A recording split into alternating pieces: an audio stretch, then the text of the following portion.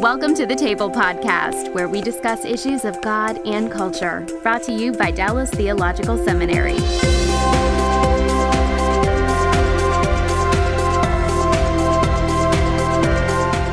Welcome to the Table, where we discuss issues of God and culture. I'm Mikel Del Rosario, Cultural Engagement Manager at the Hendricks Center here at Dallas Theological Seminary. But actually, I'm not at Dallas Theological Seminary proper. If you're watching this, or if you're just listening to my voice and I don't sound like I'm in a fancy recording studio, that's because I'm recording this remotely. We're going to be offering you a number of different ways to have conversations here on the table, and this is one of them, this remote recording. So you're going to hear more of these kinds of recordings as well. But today on the show, we're talking about Generation Z and how to share biblical truth with Gen Z. And I have two experts who are joining me here from sunshiny Southern California. And they're joining me via Zoom. First guest is Sean McDowell. My friend Sean, he is an associate professor of apologetics at Talbot School of Theology at Biola University, my alma mater. And Sean, so good to have you back on the show. Hey, Mikel, it's a treat. And use that term friend wisely. We go back a couple decades to Biola at the same time. So just super proud of all you're doing in life and here at the table as well. Well, thanks so much. And second guest is Jim Wallace. Jim is a cold case homicide detective who's also an adjunct prof at Biola, teaching apologetics. Thanks for being on the show, Jim. Glad to be here. I'm kind of looking at that door behind you, Mikel. I'm wondering who's going to walk in through that door at some point in our conversation, right? You know it's going to happen. It's just a matter of who. Well, I do have a Gen Z kid of my own who's playing Xbox in the next room, and I told him not to be too loud today, but we'll see. Yeah, we'll see. It could be him who walks through that door. But I want to start out just by talking a little bit about your background in youth ministry.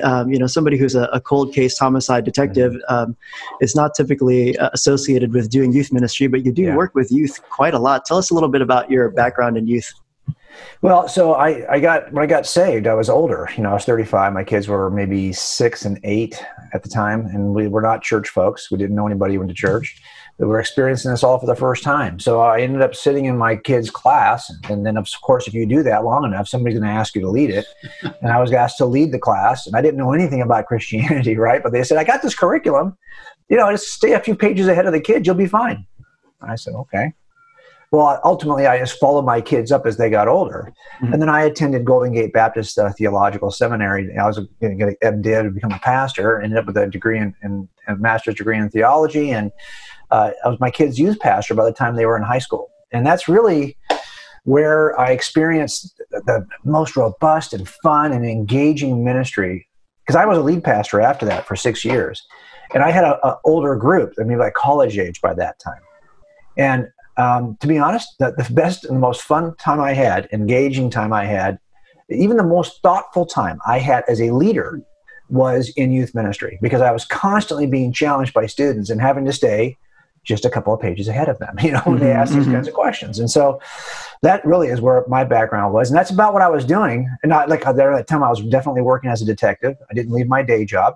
As a matter of fact, when I got hired by that church, I said, "I'll do this for free if you let me hire 2 20-hour interns."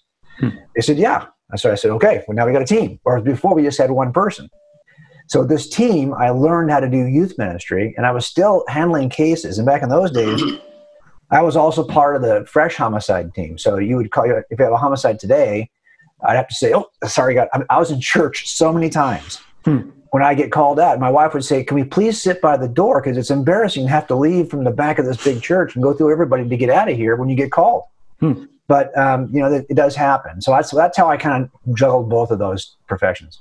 Okay. Well, cool. Thanks for sharing that with us. Sean, you teach college students at Biola, but before that, you also taught high school. Tell us a little bit about your background in youth ministry. In some ways, my background in youth ministry has been my whole life, because I have a mom and a dad, especially a dad who's been speaking, researching, focusing his whole ministry on the next generation. Mm-hmm. So I've seen it from the bottom up, although I didn't really plan to go in some kind of youth ministry until really I was in college. And it turns out I was a youth pastor for a year in the inner city LA at a church called the Dream Center, and then taught high school Bible at a Christian school for a decade full time. Came on at Biola about 8 years ago, and one of my questions was to my boss, Craig Hazen, who I said, "Can I still teach one high school class? Because I love it, and that's really where my heart is." So I've been teaching that one 8 years part-time, and now I've got 2 Gen Zers of my own. And even today at Biola, probably half of my speaking is to Gen Z. I just finished a book for students. In the next couple weeks, I'm starting my next one for high school students. So really, this is kind of my passion that I spend a lot of time thinking and really just focusing on. Mm-hmm.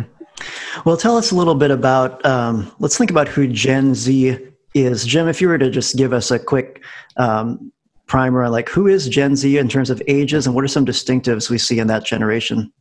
Let's split this up. Sean and I can both do this. I think, first of all, the age group is typically going to be like junior hires through maybe the first year or so, maybe 2 of college. If you've got a high schooler or junior hire right now, you are dealing with Gen Z. You already know what I'm talking about. Mm-hmm. So my kids now are older. They were millennials when I was in youth pastorate.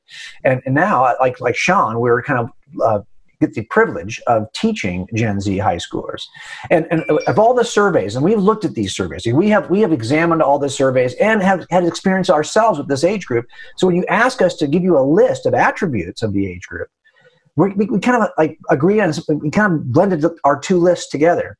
But I'll just start off, and Sean, you can follow. I'll just start off with the one most common attribute that if you were to go online and look for attributes of Gen Z, you'll probably find that the most common attribute is that these are digital natives. In other words, unlike me, or even my millennial kids who came to this technology in high school or later, this generation was born with this. We immigrated to this technology. They have been here all along, and this is all they know. And it changes dramatically the way they perceive the world and how they perceive each other. So just to begin, that's one of the most common attributes you will see in almost any survey. But Sean, you can take it from there. Yeah, I think that's right. That's kind of like the funnel, so to speak, that affects everything about how they see the world. And I kind of see it in 2 big categories. Number one, it affects their belief system. So here's a generation that has had what they want, when they want it, how they want it, where they want it, just one click away.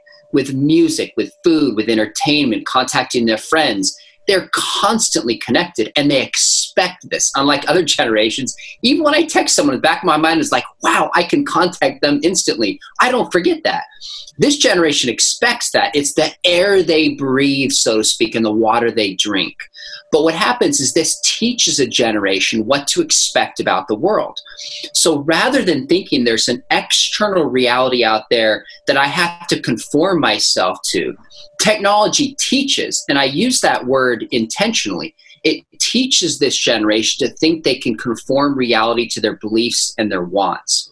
So it's no coincidence that we have so much talk about identity today when we think we can tailor the world to ourselves. It's no coincidence that the word in 2016 was post-truth, because truth implies some external reality I conform myself to. Right. Now, we could talk about that forever, but there's a belief system component. And we're seeing a lot in this generation who are post-Christian. Not that previous generations were perfectly Christian. That's not my point. But in terms of the secular worldview encroaching and increasing in the way young people think, we see that. And I'm not blaming it on the smartphone, but that's been a huge factor in them shaping them. The second thing that smartphones do, back to Jim's point about them being digital natives, it also affects them relationally.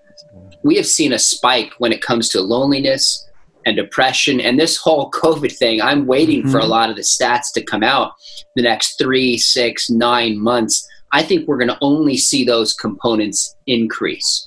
So it affects their thinking and it affects them on a relational level. In fact, one of the good things about COVID, my daughter who's 13 has been Zooming and FaceTiming her friends, but there's this yearning for physical contact. I just want to be with my friends. I think in some way a positive out of this that we can play on is help young people process and say, look, God has designed us for more than just mental interaction, as powerful as that is, but for physical flesh and blood relationships. So in sum, their worldview is shaped and also their relationships when we look at Gen Z. Now, there's a bunch more that we could talk about, and we've got a list of like 9 or 10 of these attributes in the book. Yeah. But what Sean just said is so foundational. I got a call last week from a prosecutor who I've known for 20 years, and his daughter is 17, and she encountered a problem, and she just wanted to talk to somebody about it. Now, this prosecutor is not a believer, but for some reason he said, I want my daughter to talk to you. So I got on the phone with her. I've known her since she's like a baby, so I've known her for a long time. And so I just want to hear what she had to say. Could you imagine a world a dystopian future world in which your very thoughts were always broadcast from your forehead, like that old skit we used to have. There was a comedy skit about this years ago where kind of like liar, liar, you cannot, everything that you're thinking is available on a screen scrolling in front of your head. Not only that, everything you ate today, everything you did today, everything you did last week, and you have no choice on it, is just scrolling on your forehead. Can you imagine this might make life a little difficult, especially in a time right now where the culture is so heated over issues of justice, right? That your thoughts about this, your true thoughts, are on display on your forehead.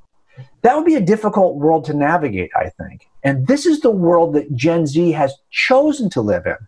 Because with social media the way it is, there's an expectation every day that's met that I'm going to know everything there is to know about my friends in real time, what they did today, what they're thinking, what they value. And what she experienced was, hey, I didn't say anything about what's happening in culture right now related to race relations.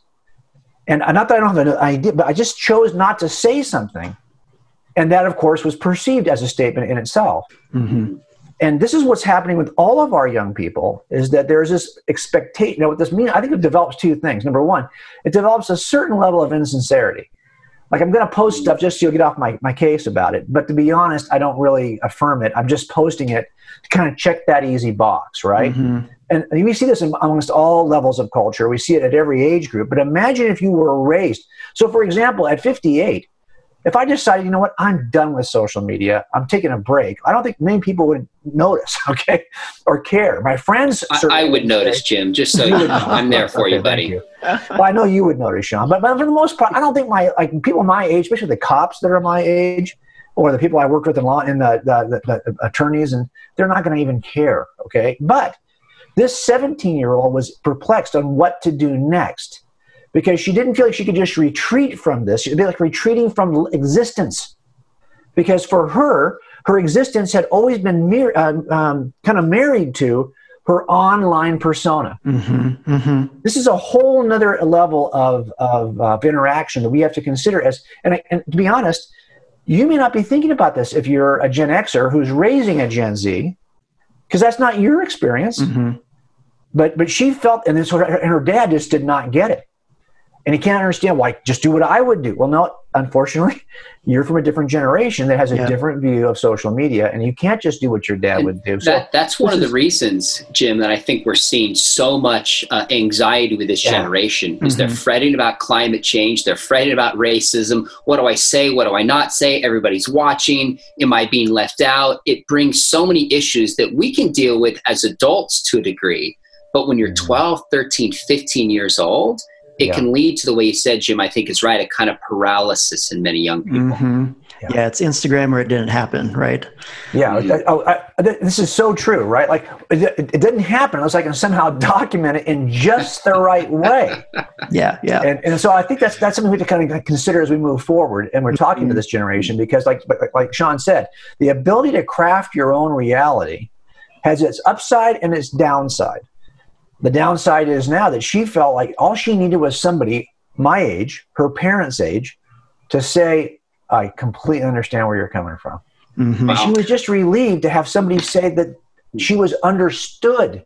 And this is one of the things we tried to do in this book, is we know this comes down to how much do you, as an adult, love this generation? And are you willing to have a multifaceted, kind of a multicolored love for your kids? It's a lot of different elements of the palette, right?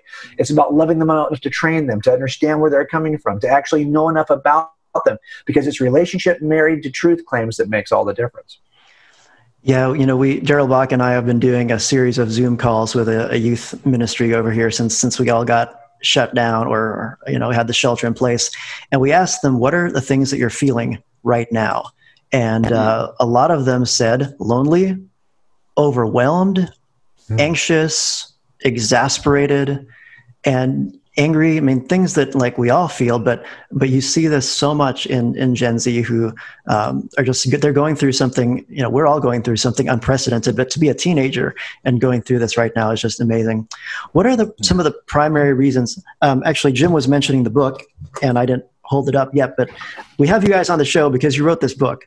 on, we'd have you on the show anyway because we like you guys. But you just so happen to be people who wrote this book, so the next generation will know, Preparing Young Christians for a Challenging World. And so we're talking about how can we help Gen Z and prepare them for this challenging world. We know there are a lot of Gen Zers who are leaving the church. Sean, what do you think is the key reason that Gen Z is disconnecting from the church? I think there's reasons, not reason alone. And I think, if I had to sum it up, I would say at its heart, it's a worldview issue.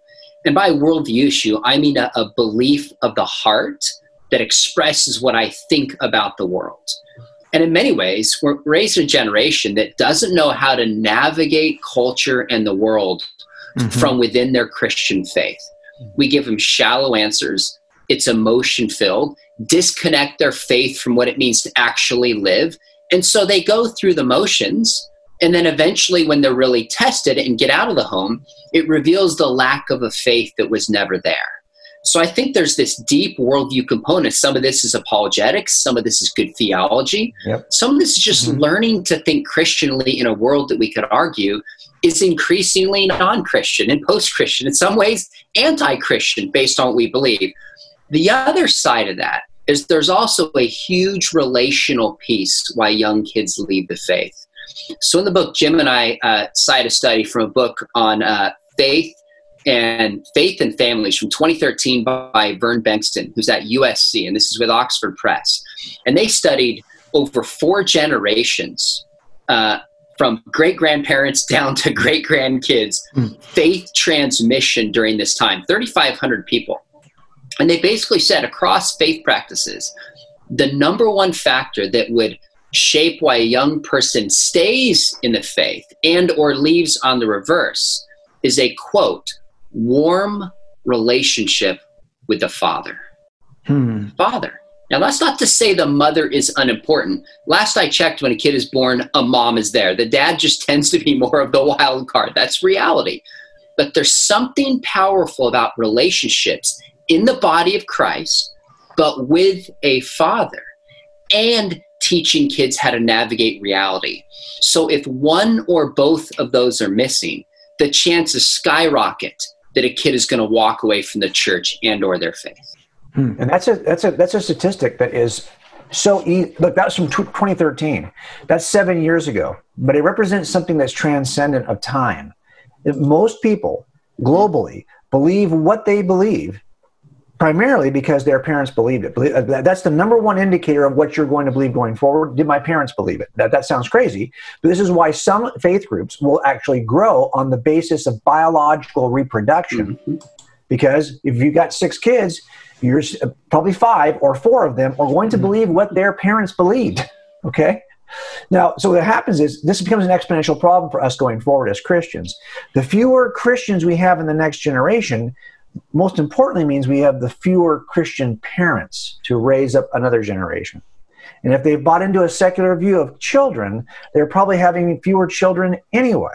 So as we go forward, this becomes an exponential problem because we even have fewer Christian parents to raise up the next generation. And so I think that is why we're going to see these numbers probably in this trajectory. It wouldn't surprise me anyway. And again, what we're talking about is not necessarily that young people aren't moving toward even agnosticism or atheism.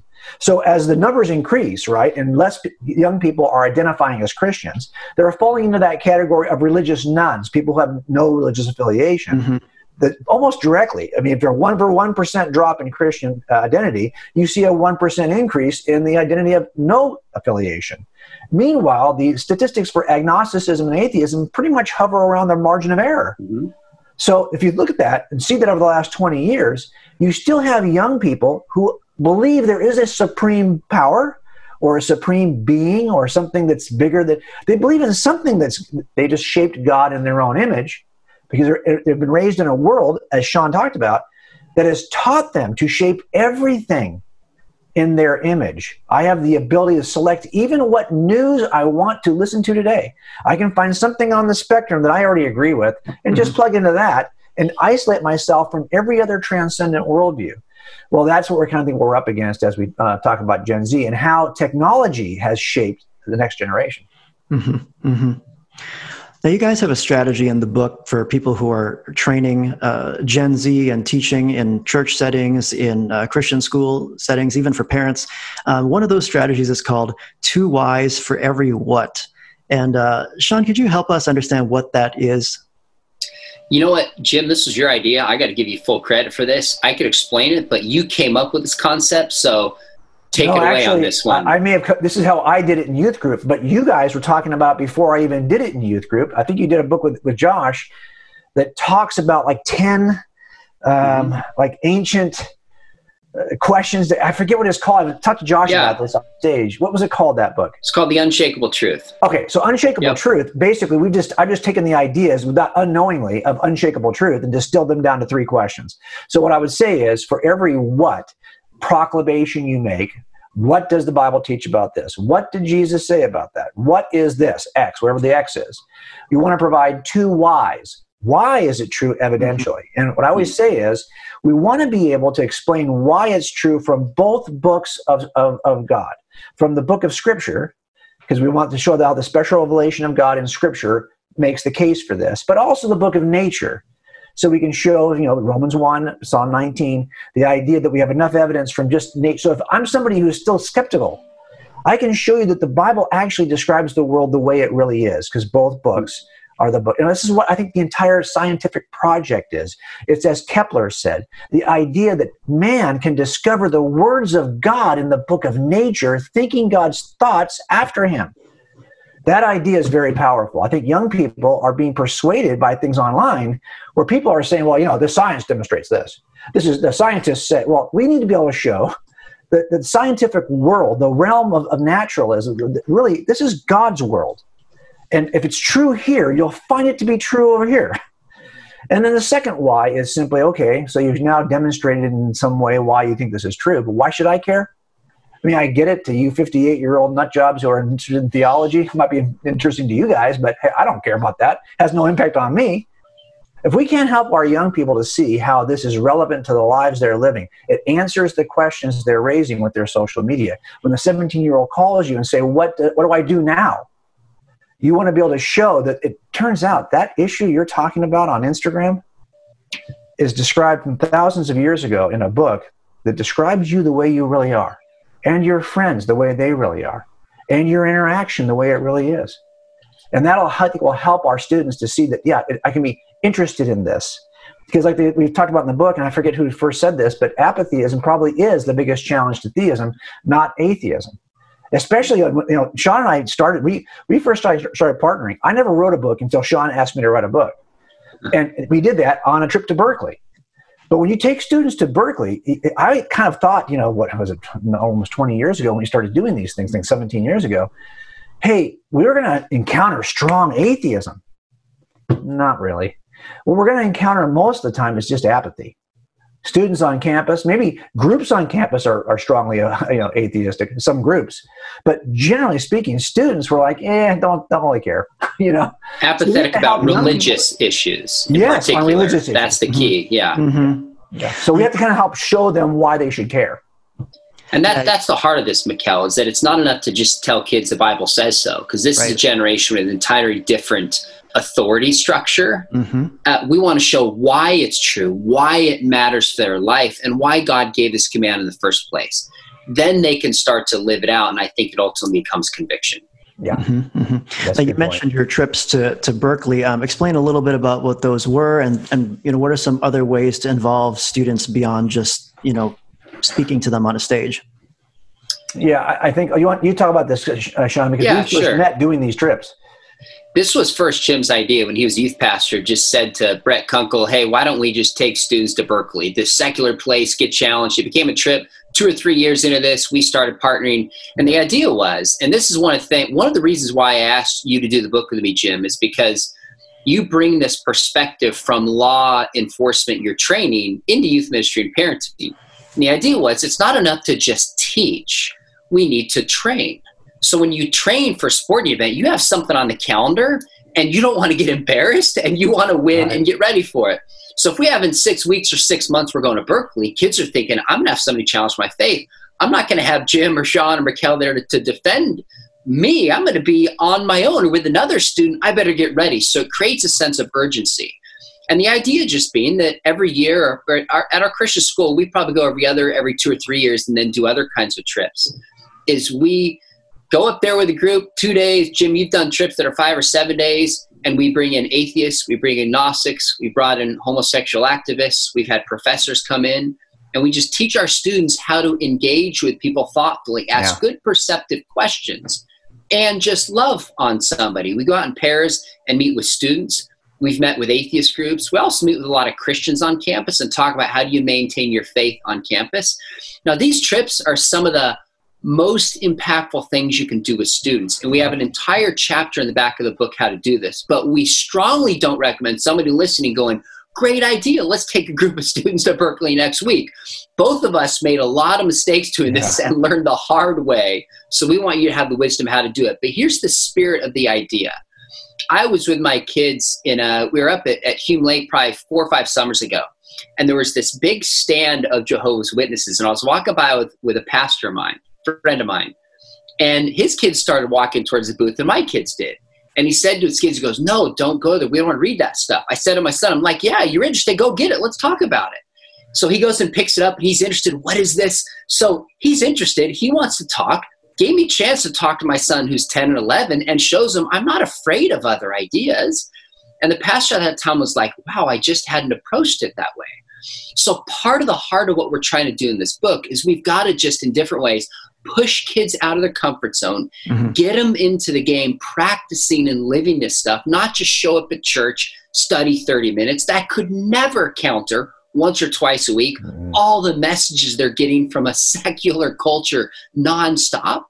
That's not going to work. So we're trying to raise the bar for anyone who loves this generation. But ultimately what's unique about the book is there's also a lot of real practical ways to do this. God is a genius storyteller, and the evidence of this is threaded throughout Scripture. In Christianity Today's new show, Holy Curiosity, with me, Kat Armstrong, we explore storied connections threaded throughout Scripture from the Old Testament to the New. Our first mini-series, Connecting Dinah and the Woman at the Well, welcomes experts like Doctors Tim Mackey and Diane Landberg to give us insight and context into the physical location and meaning of these two stories. These stories will spark holy curiosity in your own faith, because once you see these connections, you can't unsee them. God wastes no person, place, or thing. Listen and subscribe to Holy Curiosity with Kat Armstrong on your favorite podcast platform. Well, let's think about this for a second, Mikkel. You're getting ready to write your dissertation for your PhD. And I'll guarantee you that having to write that and having a deadline in which you must produce it will create in you not only a sense of urgency, but also a sense of interest that you wouldn't have on that topic if it's just like something you're studying on your own. Or if it's just something you can actually have a teacher in a class just to give you. In the end, it's you having to do. Every training day in a first responder's life is broken into a classroom session in the morning usually, and in the afternoon you do it. Now, I'll tell you, for example, let's say you're doing pursuit course driving. We have to do this every 2 years. We have to get reevaluated and recertified to drive fast cars. Well, the morning is going to be, charting the course and talking about how you accelerate out of turns and how you 789 brake into turns and how you hit the apex of the turn. It's all very kind of geometry, right? And everyone is, you could be like, no, but people are actually paying attention. You know why?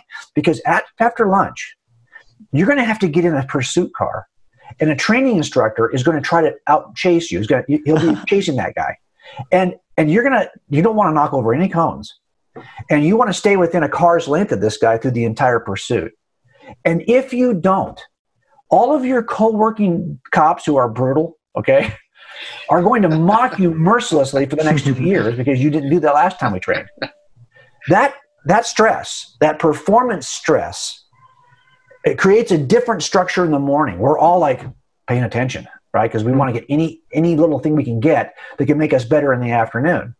Same thing happens with students. When they know they have to do street evangelism with a group that maybe has a certain different view, for example, on theology, we take them to Salt Lake City or to an Islam trip or to the university, they're actually paying attention during the instruction part of this because they're afraid of being embarrassed in the performance part of this. Mm-hmm.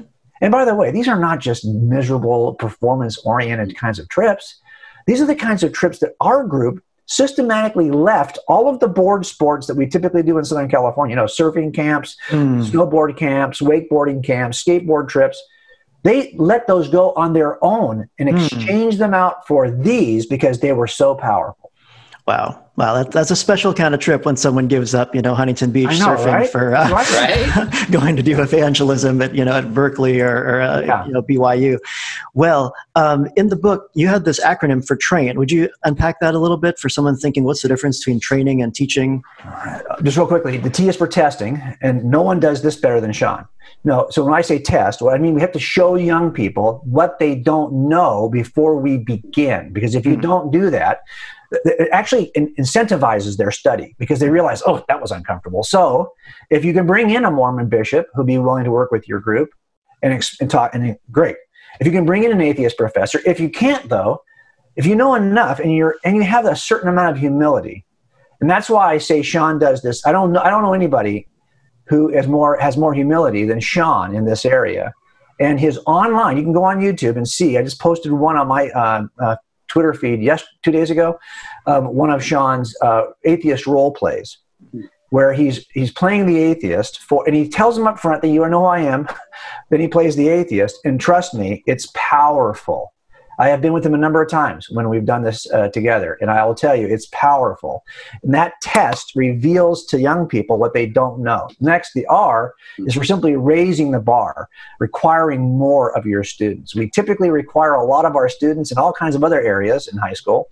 Even on their volleyball, we got a coach and a tutor, and you name it. We got them in IB, and we got them in AP classes. Then it comes to spiritual things, and it's like, well, just go to your youth group, and that's good enough. Really? They can study at a college level on everything else, right? Well, maybe it's time to raise the bar over here. 3 is the A, TRA, is to arm them with something that helps them to make the case. We don't put first responders in the field without respirators and other things that first responders have from the fire department, or without equipment that we wear as police officers. We arm them. And a lot of that's going to be about, number 1, showing them what the worldview is. They have to be biblically literate. And 2, helping them to defend it, some apologetics. And 3, exposing them to what the other side has been saying. I want them to hear that from Sean and I before they ever hear that on a college campus. The I, TRAI, this is the thing that changes everything. It's involving students in the battlefield. And I hate to call it a battlefield. So when I first wrote this years ago, 15 years ago, I really saw it as in some ways, a spiritual battle. But I think that language can be divisive. And what we're really saying is, have we created a scripture too? There are, 2 Corinthians 10, 3-5. We are in a spiritual battle. Yeah. But you're right. We just want to hesitate from saying it's us versus them, and we're trying to destroy people. Yeah, right. So I think that's hesitation. But we tear down arguments, not other people. No, yeah, exactly. Listen, we can definitely make a armor of God, right? We can make a case for this language. But I almost feel like this is not about me and Sean being afraid to use biblical language. It's just we want to maximize our persuasiveness with a culture that might see us a certain way. That's all it is, right? So I would say to other Christians, we are going to take them to the battlefield. But if I'm talking to somebody on the outside, I'm going to say, hey, set a challenge. A test is a challenge, not a battle. Mm-hmm. Any test that's on the calendar causes you to study before you get to that test. And that's what this comes down to. Have you calendared the appropriate challenge for your young people so that you can turn your conversations into preparation for that challenge? And finally, the N is, can you nurture? Because what you're going to discover along the way is lots of bumps and bruises. If you've ever watched the MMA, the guy whose arm is lifted at the end has probably also got a cut and a gash and big swollen eyeball, and his shoulder has been kicked out of place, and he's the winner. Okay, so there's times when you're going to be engaged in these challenges, and you're going to come out and feel like, wow, God used me. But you're going to have a cut man in the corner who can help close that thing so you can get back on the field, right, and get back in the fight. So a lot of it for us, that's why this book we think is unique in that sense, is that we have not separated our love for young people in the context of relationship from any of these strategies. Every chapter starts with how you love kids in a different way, a different shading of our love for young people. and how that will change. And by the way, just let me say this. I think Sean and I felt like we were afraid that we were going to create a resource that, number one, would put shame on the hearts of parents who feel like, oh, I never did any of this stuff. Yep. Not our intent. Or two, would give you a list of 100 things now you got to do. Not our approach. What Sean is really good about in the book is offering opportunities that you can leverage in the same amount of time you're already doing something. But we're just going to change your approach just slightly so that with no additional time or effort, you're going to have a more productive outcome. That's what this book hopes to do. And if I can jump in and just piggyback on that, if you heard this acronym TRAIN, you might sit there going, oh my goodness, I'm not doing any of this. This is overwhelming. But these principles, as you read in the book, you realize here are small tweaks that I can make. So we're done on this call. I've been having a lot of conversations with my family and my kids about race and how we respond. And afterwards, I thought, you know what? I need to get my son out of his comfort zone. So we called up a friend who's Black and said, can we sit down and hear your story? We want to talk to you. We want to hear your experience, and just pushing my son out of his comfort zone a little bit into the game of like, let's practice listening. Let's practice empathy. Let's learn and be humble. These are small ways we can do that are opportunities if we just jump on them. That's what we're trying to equip parents with in the book, and anyone who cares about this generation. Yeah, I really like how you wrap the whole thing up in the context of love and relationships. I went to a PDYM youth ministry thing once when I was a youth pastor in San Francisco, and it was at Saddleback actually. And there was a guy who, I'll say who it was. It was the former drummer for the Supertones, and he was doing. He was doing youth ministry. You just dated yourself when you said Supertones, right? Like, everyone's going Supertones. Like, what's that? Well, anyway, he did a presentation on how do you do youth ministry in the shadow of Saddleback, and it was awesome that Saddleback actually let him do a talk at PDYM on how does he do that. But it's relationships. It's the same way that Saddleback does youth ministry in the shadow of Disneyland. If it's pure entertainment, Disneyland will win every time. But if it's relationships, guess what? Your friends are going to win every time. Maybe all your friends aren't. Mikkel, this is so important. We haven't asked this question. As parents, as youth pastors, anyone who influences this generation, what do we uniquely have in the Christian faith to offer this generation?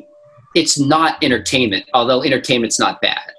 It's truth, and I believe it's the grace that comes from knowing Jesus Christ. That's the heart of it. So Christianity is true, and it transforms your life when you understand the grace. Anything else that we base Christianity in apart from those two things is going to be shallow and not create a lasting faith. No, this whole word we use, sometimes Sean and I also train apologetic speakers at this thing called Cross-Examine Instructors Academy with Frank Turek. And it's like I have to help speakers understand that the idea of entertaining, to be entertaining, I see the draw, right? Like the magnetism about that, why you might want to be entertaining. But we have to kind of change our thinking on that. I want to be engaging, not as necessarily entertaining. Now, sometimes those two words can be exchanged in our thinking with young people. Is that, I get it. I there's a sense in which I don't want to be entertaining. I want to be engaging.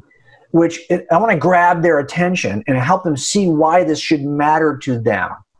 Now, that's an aspect of maybe entertainment. I don't know, but that's really what I think we're talking about when it comes to like, why would somebody call Sean and to ask his view for their kids? Why would somebody want to buy one of Sean's books for young? Well, why does anybody do that? Because they hope that what you have to offer is somehow engaging, and their kids will actually lock on. I write children's books for that reason. A lot of work, to be honest with you. It's a small audience and it's a ton of work. But your sense of it is that we want to engage this next culture. I don't want to entertain them, but there's an aspect of this, right? In other words, I can say the same thing, and one will sound very academic, and the other will sound very accessible. And what I want to do, I've learned a long time ago when I've written so many books now, and so has Sean, that if I had a choice, I think accessibility would be my highest priority, especially for young people. I agree. I'm a big advocate for what I like to call accessible apologetics. Yeah. Hey, have you sales marked that? I bet you have, haven't you? My curriculum is called that. Yeah. Yeah. Accessible apologetics. Accessible, that's a great one, right? Alliterates, it kind of hits it.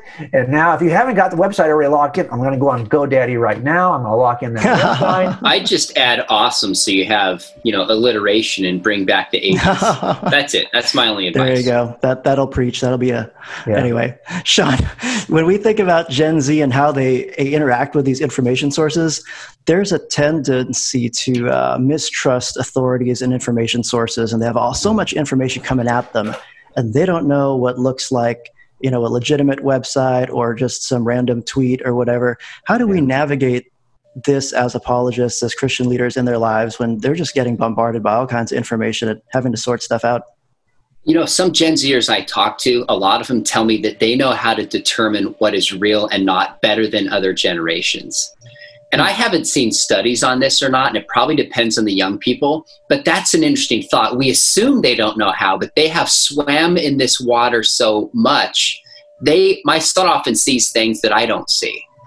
Well, I think when it comes to helping them discern truth, a couple things. Number one, when you speak and you write, you got to get your information correct. You have to. I saw this maybe 8 or 10 years ago. I was speaking at one of the Berkeley trips, and these atheists are sitting there with their iPads open, researching the moment I spoke. And if you get something wrong or you overstate it, you lose credibility with this generation. Mm-hmm. You have to get your information right. Now, we've all made mistakes. I do, and I own it, but I just feel like I've got to do my due diligence and not overstate things. That's right. Second, what I think is interesting is, my father, it's been 40 whatever years ago, wrote Evidence Demands a Verdict. The value of that book was that nobody had access to that information at that time. It was novel and blew people away. Well, when he asked me to help him update it about 3 years ago, one of my first thoughts was like, okay, what's the value of this now? Because now there's all these other apologists. You can Google the information. And I came to two conclusions. Number one, if you have a volume that has answers on certain issues and saves time, that's a value. But second, it hit me. I thought, especially today when everybody has a voice, trust is one of the most important commodities that we have. Mm-hmm. And my dad's faithfulness in ministry, people hear his name, they see evidence. And to so many people, they go, you know what? That's a voice I can trust because they feel like they have a relationship with him. So when it comes to this generation, we got to do our homework. But I'm convinced having a relationship with these young people, like somebody asked me one time, they said, I can't believe you take people to Berkeley. Like, this is dangerous. I said, you know what? I'm not afraid they're going to listen to this atheist. Because number one, I'm going to show them the atheist is wrong and his arguments aren't good. And they see it on the trip. Mm-hmm. I said, but second, if I build a relationship with these people and they know that I care, they're going to listen to me. So I work hard to be involved in the conversation with my kids, regularly talking about stuff. So when they have a question, they don't first Google. Hopefully they'll come to me. So that is an ongoing, perpetual relationship you can't stop having with this generation. Mm-hmm. When I think about this in terms of legal terms, in terms of how we do it in front of juries, it's evidential modesty.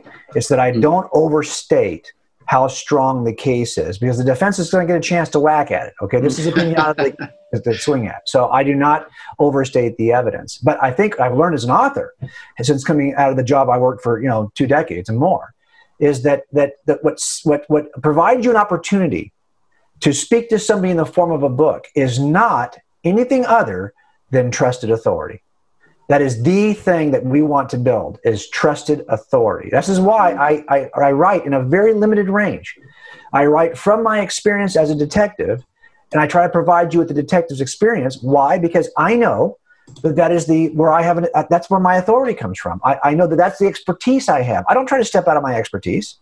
I don't try to become the expert. I try to become the detective who helps you evaluate the evidence from the expert and make a cumulative case from all those experts. Mm-hmm. Well, that's just me trying to stay within my range. I can't stay in your lane. I don't jump out of my lane. Parents, the question is, you already have half of the trusted authority in your pocket, especially if you have junior hires or younger. Okay. Now, once you get to junior high and high school, it can be a bit of a challenge. But before that, you have the trust of your kids, who you have the strongest relationship with. The only trick is, when they ask you that question that seems to be a challenge to the Christian worldview, do you have enough information to be able to deliver an answer? You have half the combination, you have the relationship, but do you have the information?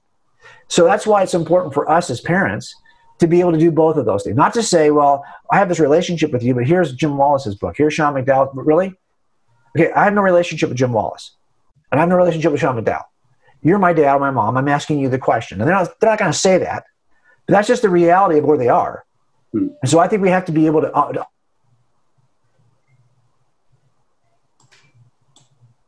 Did we lose Jim for a second? I think so. He'll in come a great back. Pose, by the way. A great offer pose. them a solution to their questions and answer that. Even if it back, was it really good? I hope it was as good and entertaining for you as it was, because I can tell you I had 2 great poses while you had 1. I should have screen captured that. Anyway, the point is, but I think you understand what I'm saying, is that what Sean and I have always said in this book, it's this combination of, and I know that's frustrating for a lot of apologists, Mikkel, because most of us doing apologetics work, we have mastered the answers to certain questions. And in reality, you can't, it's not an either or, it's a both and. Yeah, when we've been doing these Zoom meetings with youth here in the Dallas area, every time someone asks a question, we ask a question back and kind of help them unpack it and say, why is that something that bothers you, or what's your take on that? Yeah. And just allow them to because one, we're modeling for them what we want them to do with their friends. When their friends ask questions about the faith, is to ask them questions and listen and really get that read on where they're coming from. I love how relationships has been wrapped around this whole conversation. I think that's really important. With the time that we have left, there's 3 audiences that I think would be really interested in this book. 1, parents; 2, Christian school teachers; and 3, youth pastors. You have a variety of tips in there for them. But let's just end with this one question for each one of those groups. What are some good ways for them to connect and begin spiritual conversations with these young people? What would be one thing for parents that they could do? Just one thing to try. One thing I would say with parents is the key to this is not to try some new program you didn't do before. So I would say, especially with what's happened with our economy turned upside down and this quarantine issues people have worked through, carve out time together for meals and sit down. It's easy to fill that up. It's easy to get busy. And don't sit down with super high expectations like we're going to work through the book of Job or whatever it is. Just have realistic expectations, ask questions, and listen. And I didn't realize at the time, but my dad, when I was growing up, and I do this too, was always looking for stories in the news. And we just sit down and he goes, "Hey kids, this is going on. What do you think? Tell me." And he'd ask us questions and then he'd share what he thought. I thought that's just a great way of maximizing the time to have conversations. Now, if your kids right away don't respond, give it time, work at it, and don't give up. I spend far more time talking with my kids about comic books and basketball, to be honest with you, than deep spiritual conversations. But I seize those moments as I can and make it work. And I know it sticks with them. Yeah, let me just shift over to youth pastors for a second. I think it's easier as parents. We probably have some sense of what our kids' personalities are, what their struggles are, and what their unvoiced questions may be, at least if we're in touch with our kids. But when you're a youth pastor and you've got 50 students, or you've got, somewhere the average youth pastor is probably around 20, you may not have the kinds of depth of relationship with 20 that a parent has with 3. Okay, so I get that. It's a little bit harder. But what you have to do then is kind of craft opportunities to be able to listen to their stories. Now, you can't always do this on a one-on-one. Sometimes you can. But I used to, for example, on Wednesday nights, this is very simple, and probably 1,000 million youth pastors do this, but we would have just a question box or a question hat. And we would have people dump in their questions in that hat. And then at least twice a month, we would do nothing but answer. They were not offered anonymously. Now, if nothing else, it's just going to give you the temperature, the kind of inquisitive temperature of the group at large. It's not going to tell you, well, it's Timothy that really has the biggest question over here in this one area. Here's where his struggle is. You may not know that. But what we have to do is be intentional about hearing what are the concerns, and don't assume you know the concerns. Because you can find books that will say, here are the top 10 objections to Christianity, and you can start to do a message series on what some book tells you are the top 10 questions to Christianity, when in fact your youth group may be very different where it's located in the country, what kind of culture you're in. You may have an entirely different set of questions. But have you taken the time to actually hear the questions from the students? And that's actually, I start with that anonymous question hat, only because if you're just starting at the beginning of a semester, and this is a relatively new group coming together, then you may not be comfortable asking those questions out loud, and you want to offer some cover. So you listen, let them ask, and sometimes we wouldn't get to that question for 2 more weeks. It would stay in the hat until we pulled it out. Yeah. So you get at least it begins a process by which you now get a chance to understand what your kids have concerns about. That's right. Yeah, when I was a youth pastor in San Francisco, one of the first assignments I got was to take every kid in the youth group out to lunch. And the pastor was like, I don't care if it takes you more than a year, just work on it, just do like 5 kids a week, just try. And I was really sick of the pizza place that was right next to our church, but we started going to different restaurants after a while. But yeah, nothing beats that. Nothing beats that one-on-one and building those relationships. Sean, let's go to Christian school teachers to finish this out for, one tip for Christian school teachers. Since we're talking about Gen Z, let's assume junior high and high school. Here's what I encourage teachers to do. Whatever discipline you teach, find a connection between that discipline and the Christian worldview. So my wife actually teaches math at a Christian school, and I send her links all the time. I just saw this discussion online about math, and it was all about why is there this objective structure within the universe that our minds match up with? We're not reading structure into the universe. We're actually reading out of it. So I sent her a YouTube video on that. I find articles all the time that actually talks about what are numbers. You can't weigh them. They're not physical. Right. They seem to be spiritual, and yet they're real. What does that tell us about the spiritual realm? Any Christian school teacher, it should be maybe Fridays for 5 minutes. You can find time if it's important. And what this does is this generation is taught, like previous generations, to compartmentalize their faith to Bible class, to church services, but not see how it affects all areas of life. And to me, the most important task of a Christian educator is, yes, love kids, yes, be excellent in your subject, but show your students how to think about this subject Christianly. Then they make connections in their faith, and you can really develop a Christian worldview. And I would actually encourage people, just like on their smartphone, when you find an article, copy and paste it right in the notes section, and just keep a running list of simple things and just share it. That's it. Just to give you a weird analogy to this, if you've ever listened to Eric Dickerson, the running back for the Rams years ago, and I was a kid, not kid, but a younger man, Eric was like the best running back in the league, right? Well, he's become what they call the Rambassador, okay? Because he's like the ambassador to the Rams. You can have him on any show and talk about any issue. At some point, what's going to ooze out of him is some positive affirmation of the Rams. That's just who he is, okay? Well, it turns out it's because he's so intensely moved by his experience there. And even though he didn't finish his career there, he's so moved by it that he's so interested in it. And he knows every coach. He knows the history of all their draft choices. It just spills out of him. Well, I think as teachers, as pastors, as parents, it's out of the overflow of the heart, the mouth speaks. And so a lot of it is, are we just so absolutely interested in the things of Christ that no matter what we're talking about, eventually something about Jesus is going to come out, right? And it's not going to be this fake kind of forced thing, but it's going to be able to us to connect the dots between whatever that subject was and the source of all subjects, Jesus Christ of Nazareth. So to me, it's like, are we so interested that we just can't help but infuse our teaching of math, infuse our teaching of biology with the things of God, right? The same way that if this Rambassador can do it, we can be ambassadors too. It seems like it's a lot more significant than the LA Rams. Yeah. St. Patrick has this prayer that's credited to him, that there's a line in it that says, I want Christ to be on the lips of all who speak of me. And I've kind of taken that as a thing for my own life, especially working in historical Jesus studies, that, man, wouldn't I love that? If, anybody who says Mikel Del Rosario, the next thing they're going to say is he's talking about Jesus. And so that's something I think we can all do, as that love for Jesus spills out of us. And also our love for the kids. Right. Like you guys say in the book, we love our own kids. That's why I play video games that make me dizzy, but we should also love the kids in the church and sacrifice for them and prepare that next generation to engage with culture. Well, thank you guys so much for being on the show. Jim, Thanks so much. Of course. Thanks for having us. Thanks for having us. Yeah, Sean, thanks for being on the show again. It's always good to see you. Always love it. Thank you.